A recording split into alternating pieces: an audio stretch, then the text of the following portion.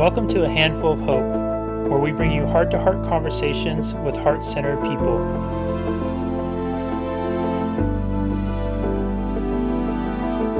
Hello, everyone, and welcome back to another edition of A Handful of Hope. I am so happy and grateful to have Jack Canfield with us here today, who is the co-creator of the Chicken Soup for the Soul series. He's developed 42 New York Times bestsellers and holds a Guinness Book of World Records for having 7 books on the New York Times bestseller list simultaneously. Known as America's #1 success coach, Jack has studied and reported on what makes successful people different. Over the last 40 years, his compelling message, empowering energy, and personable coaching style has helped hundreds of thousands of individuals achieve their dreams. He's been a featured guest in more than 1,000 radio and television programs in nearly every major market worldwide. He lives in Santa Barbara, California. Jack, welcome, and thank you so much for being here. My pleasure, Jesse. Thanks for inviting me. Yeah, absolutely. You know, it's reading your bio and saying you've been on over 1,000 radio and television shows worldwide. We were just talking beforehand how you've done 40 of podcasts now in just the last few months. It's very indicative of the changing times. I know so much of your business and so much of what you do has been based on live events in the past. How have you been adjusting both personally and professionally to everything that's been going on the last few months? Well, first of all, it was like, oh my God, what are we going to do? We got $1 million in deposits for trainings that we had lined up for here in Washington, D.C., in San Diego, and so forth. And if we have to give all that back, we've spent part of that, as you do. You spend it on the hotel deposits, you spend it on your staff and so forth. So it was like, uh-oh. And so it was like scary. And, after a day or two of that, we said, let's get real here. Let's create some online programs. Let's see if we can pivot people into those programs. My sales team was on the phone for over a week with just one-on-one calls with people, sharing the issue that we have and wanting to make sure they got value for what they'd signed up for. And we got through that with most people saying, fine, we'll do online things. We'll put it off into the future for when we can do trainings again. So that got us over the big fear of having to almost go bankrupt in terms of the cash flow. And then we started developing these online courses, which have done very well. We did a train the trainer course, 3 days, where we actually were training people to deliver seminars, and we were able to break them up into small groups of 4 or 5 people presenting, getting feedback from one of our trainers. We had 50 people in that group from 7 countries.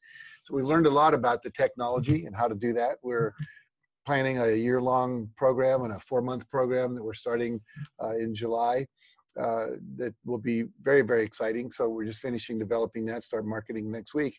So we've had to pivot. And the other thing that happened was that we were very fortunate to, I pay attention to the news. So applied for a payroll protection plan loan very quickly. And we got one. And so it basically paid our staff salaries through the end of July. But then it was like, what do we do in August? And at that time, we weren't having a lot of cash flow. We got more now, but it's not enough to keep everyone up to speed. And we don't want to fire anybody because these people have been with me some 20, some 12 years. They're family, and they have families, and they depend on us for their livelihood. And so I said, what can we do to help fill in the blanks if we have because what I did a bunch of years ago during the Gulf War, the first Gulf War, is we only had 5 employees at the time. And so I said, we don't want to fire anybody. Let's all take a 20% pay cut, including me and Patty Aubrey, who's the co-director of my company. And we managed to get through it that way. And so I thought, well, we could do that again, but a lot of people depend on that salary. Is there a way we could increment that? So we actually all joined a multi-level marketing company, which sells essential oils, which everyone in my company got involved with. And they're all actually doing very well. We're the fastest growing team in that company's history. We get calls from corporate office going, what are you guys doing? You're amazing. You've gone from 30 people to 781 people in 2 months in your organization. And we're just coming from service because these essential oils help people. I was just reading yesterday that 40% of Americans describe themselves as clinically depressed right now. And there's a lot of research that would indicate that's true. And with the George Floyd thing going on and everyone realizing there's all this stress and what it means to grow up Black, I mean, just growing up Black in an urban environment almost guarantees you have PTSD, post-traumatic stress disorder. So the reality is we're finding a lot of these oils actually help de-stress, calm, get rid of PTSD, etc. So it's become part of our service into the world to be helping people. I was talking last night with one of my trainers who's African-American who lives in Minneapolis, Rick Petrie, and he's a lawyer, teaches at a law school there as well. And he's been integrating all these success principles I teach into the law faculty, into the courses. And he's now suing the police department, and as a black man in Minneapolis. And so we talked about that. How can we help him? And we started talking about these oils as a way to de-stress and the adversarial nature of law and the law school and all that. So that's something we've also done that I'm very excited about, and learning about that, and our staff's doing well with that. And I feel like we're making a huge difference in the lives of people with something I was totally unaware of 5 months ago. Didn't even know this existed. Turns out that these oils have frequencies that literally are healing in the body, that build the immune system. They help you sleep better. I'm sleeping through the night now. My wife has had restless leg syndrome. Puts a little lavender oil on her feet and she falls asleep. She doesn't wake up for 6 hours. Friend of mine, his ex-wife never slept through the night. She took something called Northern Idaho spruce, put that in her diffuser. She and her cat fell asleep within 5 minutes, and she slept for 5.5 hours. She hadn't done that in 20 years. So there's these magical things. So I'm very much into that. I'm very much into looking at any institutional racism that might be in our own company. I mean, I have a woman who married a black person who's got a biracial daughter, and thinking she'd done what she needed to do. She married a black guy. I'm not racist. But then she started to see some of the unconscious racism that exists in her, that exists in our company, that exists in the world, in Hawaii, where she lives, which is very multicultural. And so that's a big thing that we're focusing on. And then I would say the last thing is, because I'm doing so much online, I'm sitting here a lot. I'm making sure I exercise every day, but it's challenging because I got up at 5:30 this morning to do a podcast in India, which was late night for them. But trying to do something in India during the day, they're all asleep. And then spending time with my wife, because often I'm getting up early in the morning, I'm working till late at night. And so balancing that has been another thing that's been challenging for me. But we've pivoted and we're making it work. Everybody's on board. Everybody realizes we're talking not about the new normal, but the new better. What can we learn from this? For example, for me, I just did a workshop online. It was a keynote speech, really, for a major international company that has 7,000 people online listening to my talk. They were working from home. They wouldn't have been able to do that normally. I would have gone to Bermuda, would have taken a day to get there, would have done my talk probably for 300 or 400 top management people, and then I would have had a day to fly home. So 3 days out of my life for a fee that I got for 2 hours of speaking in front of my computer, and to reach 7,000 people instead of 300 people. So I'm going like, that's better. Yeah. So that's not the old, I don't want to go back to the old normal. I do miss live seminars when people are laughing, when you can get people up doing shoulder massages and do experiential partnership exercises with them and so forth at the same level. And we'll get back to that, whether we get a vaccine or herd immunity or whatever happens. It might, people say a month, a year, 2 years, 3 years. Some people say it'll be 9 years, economists, before we recover the economy. I don't know that that's true. I hope it's not. Could be.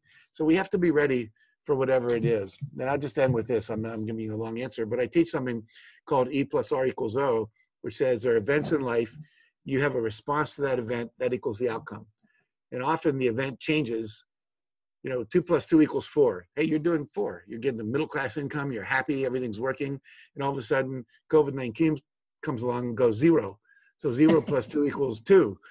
Half your income, half the fulfillment. If you can pay your mortgage, all the stuff that comes up. Am I going to live? Are my parents going to live? And then we've got to change what we do to 4. If we want 4, if we want what we used to have, we got to do more. We have to step out of our comfort zone, because 0 plus 2 is always going to equal 2. So the world's always changing. Someone said the only thing that's constant is change. And whether it was the Gulf War or 9/11 or COVID-19, the recession in 2008, 2009, there's always things to deal with. And being older, I lived through the Vietnam War, the Iraqi War, the Afghanistan War, different recessions. There are people alive who lived through World War II. People still alive who were in concentration camps who are saying, COVID-19, no big deal. Try that one. So I think that for me, I remember when Napoleon Hill said, he said, every negative event has a seed in it of an equal or greater benefit. So knowing that, and that being 75 like I am, and seeing that show up many times in my life, looking back at what I thought was a terrible event and going, oh, thank God that happened. If I hadn't lost that job, I wouldn't have met W. Clement Stone. I wouldn't have learned about the success principles. If I hadn't lost that job, I wouldn't have gone back to graduate school and worked on my doctorate, you know. So the reality is that while this is very difficult, we're getting time right now to think about our lives, to realize maybe wasting all that time in a commute and polluting the environment isn't the best way to live. Spend more time at home with our families and working from home, as many people are doing. Many companies are now saying, hey, we're not going to require everyone to come in every day, every now. This doesn't make sense. We're getting more efficiency and more productivity, people working from home. Someone like you got inspired to make a bigger difference, which you're doing daily, several times a day sometimes. And I think also we're seeing that many of the things that we were doing, we're getting time to look at our own health. Were we exercising enough? Racism, have we been paying enough attention to that? Perfect storm, these two things coming together. We can't avoid each other. We're seeing that COVID-19 is not racist. So the results are racist, but our racist society, it's affecting poor people worse than rich people. But white people, black people, brown people, red people, yellow people, we're all getting COVID-19. So it doesn't give a shit about how much money you have, what your job is, where you live. And I think that's been interesting, that we're all in this together. I think we all are starting to see we're all in this society together. And we're getting, you know, when you think about all the people that aren't working, 1 out of 4 people that were employed are unemployed. When you think about all the kids that are not in school, all the college kids that graduated who thought they had jobs that don't, it's a perfect situation for people to take the time to be demonstrating, to be thinking about, to be looking at, to be reading and reflecting on their own racism, and to be addressing these issues and not letting up. Because normally Monday would come and you'd have to go back to work, you'd have to go back to school, and you kind of forget that you were at a rally the weekend. But they've been happening day after day after day after day. And the Congress is noticing, the mayors are noticing, the governors are noticing, and people are not taking their foot off the gas pedal and saying, look, we have to deal with this. So anyway, I think there's a lot of good coming out of it. Yeah, I was actually meditating on that this morning, and that came to me as, gosh, would this movement be as big if COVID hadn't happened and had so many people at home sheltering in place, having time for them to have that reflection, having time for them to be more introspective, having time for them to pay a little bit more attention, and freeing them of so much of the daily distractions we have when the alarm clock rolls off at Monday and we go, ugh, or whatever comes out of our mouth to start a week over again. And it seems like it's just been, and especially with so much of the constant stream of, it seems, frustration around COVID, what to believe, what not to believe. It seemed like it was a perfect emotional stew for something like this to happen, for people to really feel compelled to act and feel compelled to, again, keep your foot on the pedal. Mm-hmm. No, I think that's totally true. It's true. You know, we've been social distancing really well. I haven't left the house, I mentioned, only 2 times. And we've had 4 friends come over and sit 6 feet apart outside, and we've talked. And there are people that are healthy and so forth, as we are. And it's all we talk about. So it's something. I mean, we talk about other things too, you know. Your knee hurts when you're 75. You always have to have that conversation with people. But other than that, I mean, that was the conversation for 2 hours that night with 2 friends of ours. And then the other couple that came over, one of them is black, and just talking about his experience of what that's like for him, and being a professional, living in Santa Barbara, which is a pretty white-oriented community. And so it's been intriguing, and I think it's good. It's healthy. It's kind of like you've got a underlying condition that you didn't know you had, and then all of a sudden you had a CAT scan and you discover you have cancer, and you go, oh God, that's about all you can talk about, you know, because it's the big C. And so we have a cancer in our society. And what's unfortunate, someone once described in a blog they wrote that we are a heart attack culture with cancer, which means that, you know, when you have a heart attack, it really gets your attention, and you change your diet, you become a vegan, like, you know, President Clinton did, you start exercising more, you know, you get better sleep, because it really rocked your soul, you know. And the cancer kind of sneaks up on you slowly. You don't know it's coming. And so we don't notice the cancer until we have a heart attack. And then George Floyd's murder was a heart attack, you know, and so it got our attention. And unfortunately, that's people have been screaming and yelling for centuries, ever Yeah. since slavery ended, which it didn't really, but basically it ended in terms of its legalization.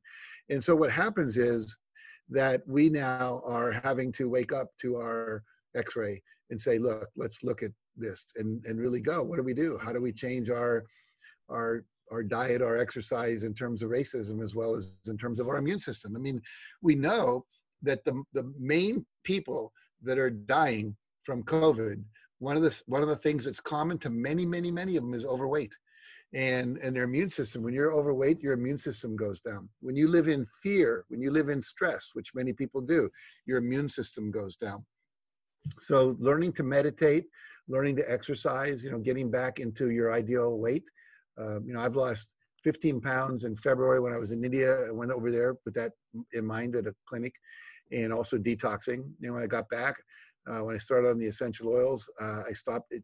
My appetite changed. I've lost another 6 pounds. That's awesome. So Congratulations. it's really good. And so I feel my immune system is really strong. The supplements I take and the sleep I'm getting and all of that. So I think all of us need to take a look at that. Jack, I want to bounce back to business real quick and then come back to here. Sure. I know, having been able to sit in the seminar room with you several times, I know those experiences are extremely meaningful for everyone in attendance. And I've talked with a lot of entrepreneurs, people in the coaching space, and where in-person events was a big part of their business. And one of the things that they've been really wrestling with is in migrating over into online spaces, how do you replicate the meaning of the classroom? How do you replicate that emotional connection that people have where the group bonds? And I'm wondering if you've found any key ahas, insights you might share of what you and your team are doing to kind of replicate some of that magic that is in the classroom in a virtual environment. Well, one of the things we used to do in our live trainings was we'd open the doors, we'd have loud music on, great dance music. We'd have our whole assisting team, about 20 or 30 people lined up in kind of a cornucopia. We'd dance people in, high five them and all that. So what you're talking about is how do you engage them other than being listeners? And so we will start with like 3 minutes of dance music and say, get up in front of your computer. Either I or someone else will dance to the music and say, follow our moves. Or we might get some dancer and say, look, everyone imitate that person. Or maybe we have 3 or 4 dancers. And we used to do that in a training room, just bring someone up on stage and everyone would imitate their moves the best they could, and it would make it less awkward trying to be cool yourself, whatever. So we do that. We have games we play. There's certain games you can play with people where you get them into pairs and have them do something silly. You can mirror each other, like you put your hands up and you got to follow my hands. We do that live. We can do it online. If I can divide you into groups of 2 on Zoom, which we can hit a button and all of a sudden you have a person. I can divide you into a pair or a group of 3 or 4 and give you each a minute to share what's your greatest challenge right now since COVID-19, or what's your greatest economic challenge, or what's your greatest relationship challenge. We can talk about your greatest success before you were 18, things that begin to bond people that way. One of the things that we've done is normally we would do an eye staring not contest, but an exercise where you would just look in each other's eyes and you would kind of get in touch with the person's soul. And so we have everyone look at their screen, project as much love as you can, and then start running groups of people across the screen. And the feeling of love comes forward, so we can do that. We can have people chatting, constantly, how many of you, whatever, and then they put it in the chat, we do polls where, here's 5 things. If you've read my book, you haven't read my book, you've taken a seminar, you haven't taken a seminar, but we can do things like, how many of you on a scale of 1 to 10 feel like you're winning in the area of relationships? And then very quickly we can see what's going on and then we can respond to that in real time. We can have people share. I can process somebody in front of the group, which I used to do, and everyone would, what happens is we all have pretty much the same issues, but we resist being vulnerable about it. But let's say you say, I want to work on this issue, and I work it through with you, and you have a breakthrough. Everyone else who has that same issue has a breakthrough along with you. It's a change in belief, a change in letting go of some fear, whatever it might be. So we do that as well. And as I said, go ahead. Oh, do you find people are, with them being able to do Zoom from their home, do you find that they seem to be willing to be a little bit more vulnerable or less vulnerable in the sharing process and engaging? More vulnerable. More vulnerable. because when you break them into a small group, 2 or 3 people, it's quiet in that group. One person talks at a time. There isn't all that noise and distraction of 200 or 300 people around you. They know that no one's going to overhear them other than the 2 people they're talking to. When we were doing presentations with feedback for our Train the Trainer program online, which we have, we would have 4 people in a group. We'd have one of our senior trainers in there, giving feedback. And people said they felt safer because it was just 3 people. Whereas normally we'd be in groups of 12 and they'd be giving feedback. And so they liked it better. And the other thing we're finding is that we're getting more people enrolling in our courses because they don't have to fly from India or fly from Florida or fly from Germany. No visas required. Some countries you can't get visas anyway right now, because of the coronavirus. And it's cheaper. They don't have to pay for a hotel room and food, and it's in the comfort of their own home. And so it's worked out very well. Jack, I want to switch back over to the race and some of the social issues that we were talking about. You mentioned. Sure. So I think my observation is, and I'll speak as a white guy, is I've wanted to do something to help, something meaningful to contribute to the conversation, to what's going on. And the fear that I resisted for a long time was this fear of, in the age of trial by Twitter, as a white guy, I could say the wrong thing, that then it's a 10-second soundbite that runs on Twitter. And I go to bed with thinking I did something really good. And I wake up in the morning and I'm public enemy number 1, thinking of myself as that important. Right. And so I've wrestled with what it was, and what really kind of helped me move was that Martin Luther King Jr. quote about the white moderate. I'm paraphrasing Dr. King, but the white moderate that is unwilling to act, who's sympathetic to the cause but doesn't speak up. And that's a long way of asking, do you ever wrestle with, having gone through all the experiences you had, and I know we were talking beforehand about having marched with Dr. King in the civil rights time, writing the books, doing the talks, do you still ever have that point of questioning yourself if you should act with something like this? And if you do, how do you reconcile it with yourself? I don't have the question of should I act. I have the question of how I should act, when I should act. And it took me about 4 or 5 days to write something for Facebook about the George Floyd situation and the racism. I mean, George was just the powder keg fuse that went off. So it's not the George Floyd situation, it's the racism in America that's there.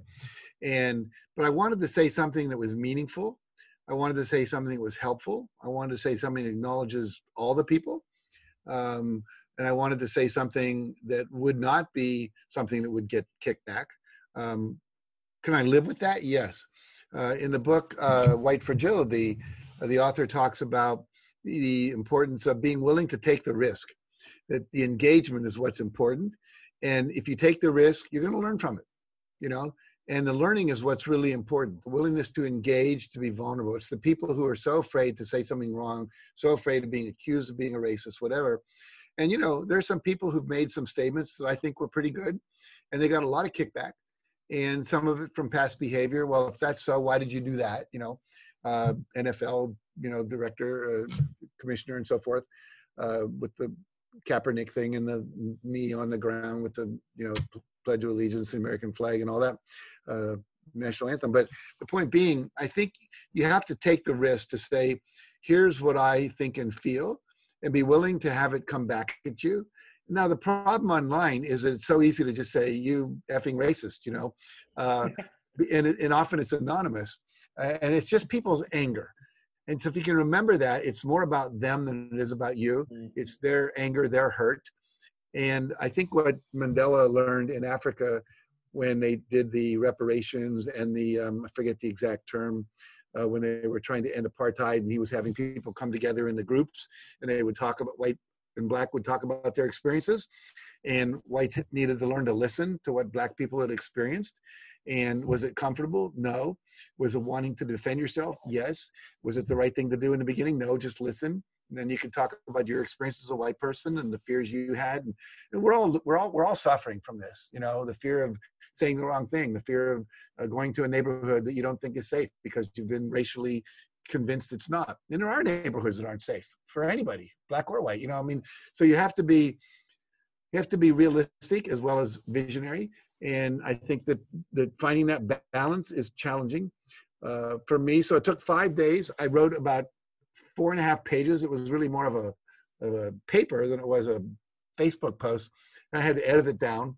And I said, more to come, because I felt like, I hadn't said enough yet. And I'm still looking at what's my next thing I'm going to post out there. But I do think it's incumbent upon all of us to take a stand, because to not say anything is to be silently complicit, like the 3 officers who didn't stop the officer who, ultimately killed Mr. Floyd. Jack, with the events so at the time of this recording, it's early June of 2020, and many of us have had lives very much changed the last several months with COVID and shelter in place and time. And I know you were saying earlier about how you used to have to go, you did a keynote and it was 2 hours versus having to do the flight there, the day of the thing, and then coming back. So you effectively had 3 days that exchanged 2 hours for 3 days, or maybe 3 days for 2 hours.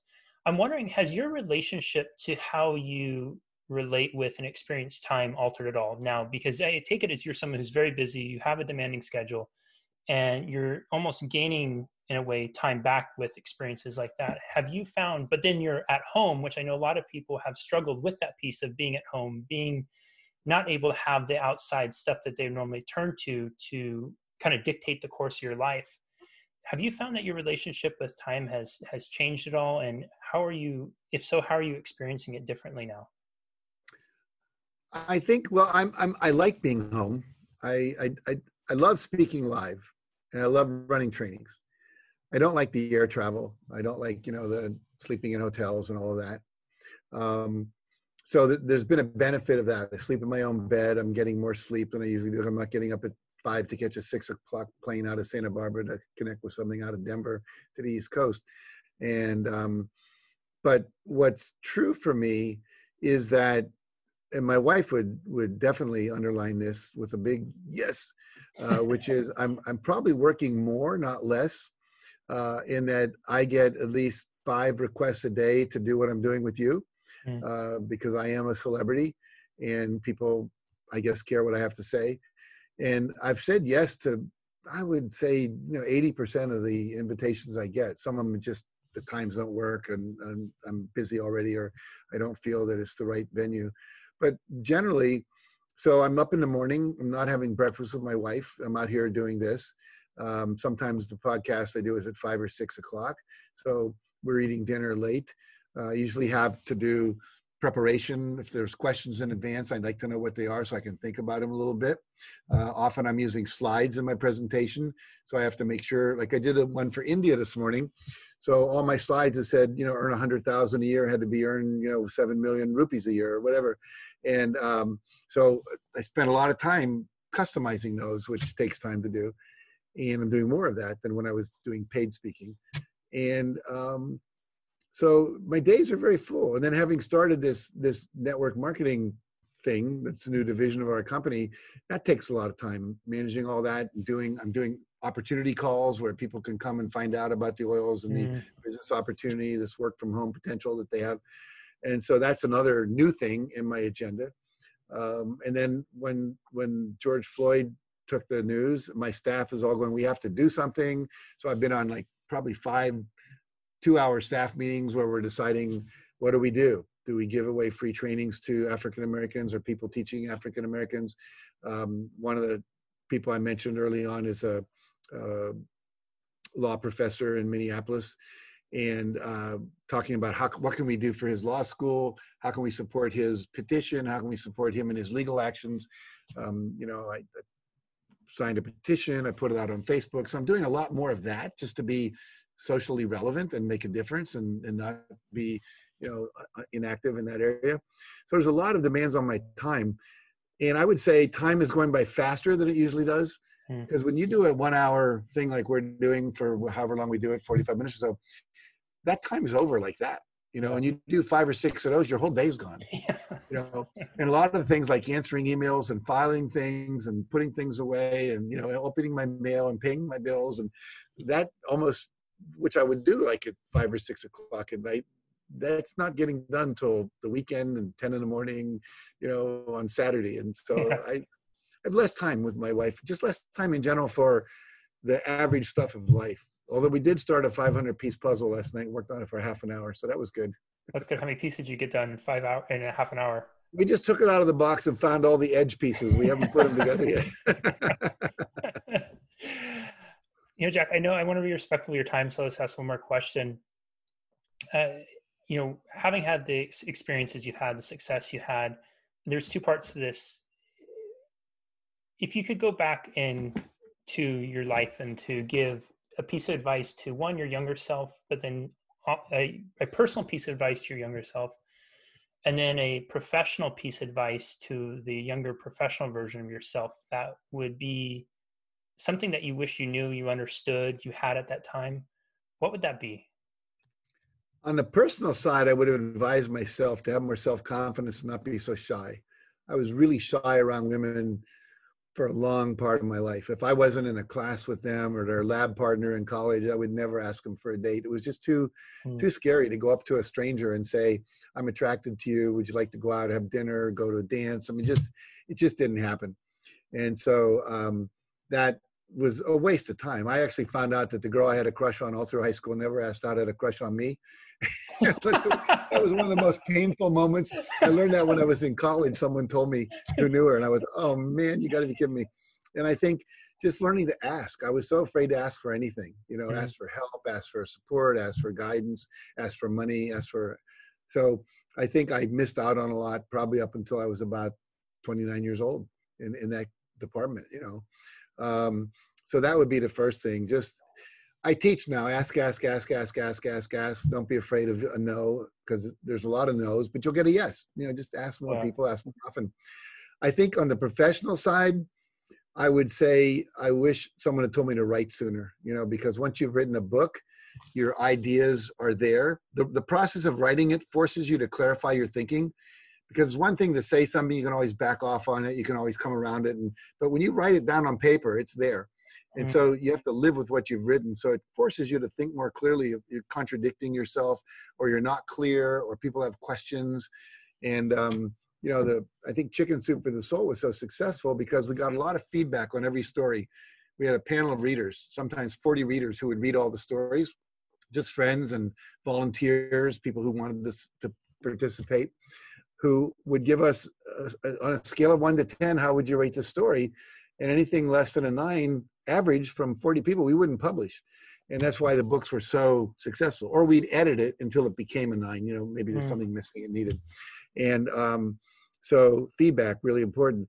But I think I didn't write until I was much older, and I could have been much more successful because I had a lot to say. I was always a voracious learner. Took a lot of seminars, went to a lot of workshops, read a lot of books. Now I watch TED Talks and YouTube videos, and there's so much more I'd love to get to. I've got a list of like 80 TED Talks I've heard about that I want to watch. We only do so much a day. But those would be the two major things I would say. And I would also say, I would have told myself, always come from service. I think when I was younger, I was just trying to build a career and build my reputation and all that. I've always been a loving person and a humble person. That hasn't changed much. But I think there was too much focus on me and my company instead of just like what I've lived the last, I say 30 years is just, how can I be of more service to more people? That's kind of my guiding question in life. Everyone, wow, do you want to rewatch, re-listen, take some notes, and most importantly, put into action? Jack gave us so much guidance and wisdom here, from the idea of what happens when the world turns upside down to finding a new way to generate income, not for just him and for his staff, and creating a new business that not only is profitable, but is extremely helpful and supportive of people using it, and finding these new ways to help with PTSD and depression and restless leg syndrome. Who wouldn't want their spouse and significant other have a better night's sleep? Everybody wins with that one, right? There you go. To really, what do you do when you feel called to do something, to answering that call, to speaking out? And I love the distinction of not should I, but how should I? I've wrestled with that, and I think many of us have, and it's that understanding that you should, and just what exactly does that look like? And maybe if we can shift our focus to that versus wrestling with the if not, if this and that, it would give us a lot more clarity in how we act. I love the two pieces of advice about going back and asking, gosh, haven't we all found out we had that one person who we had the crush on? And then it only turns out that if only we would have, I have some stories I could tell about that for sure.